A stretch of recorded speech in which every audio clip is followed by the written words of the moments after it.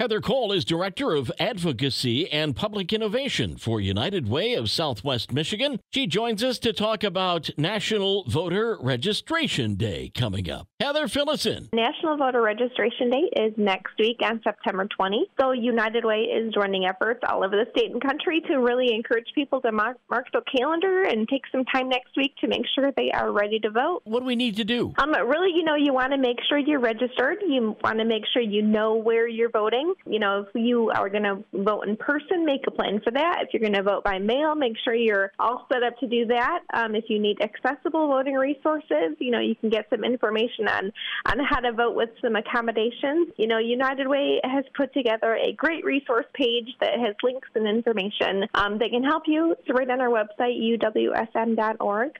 We're just encouraging people to make sure they're ready to go. Now, there's actually a timeline of things that you need to be sure that you do by these certain dates. You want to run through those? Yeah, sure, absolutely. So again, next week, September 20, is National Voter Registration Day. So just mark your calendar. Make sure you take some time to make sure you're ready to vote. Absentee voting for the general election begins shortly, so at your clerk's office on September 29. The last day to register to vote online or by mail for the general election is October 20.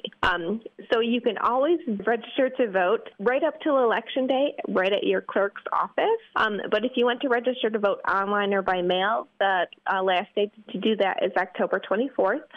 The last day to mail in your ballot, if you're voting by mail, is October 25th, and then again, the general election is on November 8th. So a busy fall coming up, lots of dates to remember. Heather, if people want to learn more or follow up on what we've talked about here this morning, where do they go? Right on our website, uwsm.org.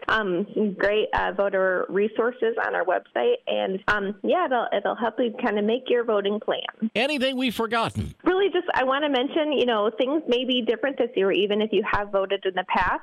Voting districts have changed, so you might be voting in a different district than you have before, voting for different representatives than you have in the past. You might even have a different place where you cast your ballot. I did.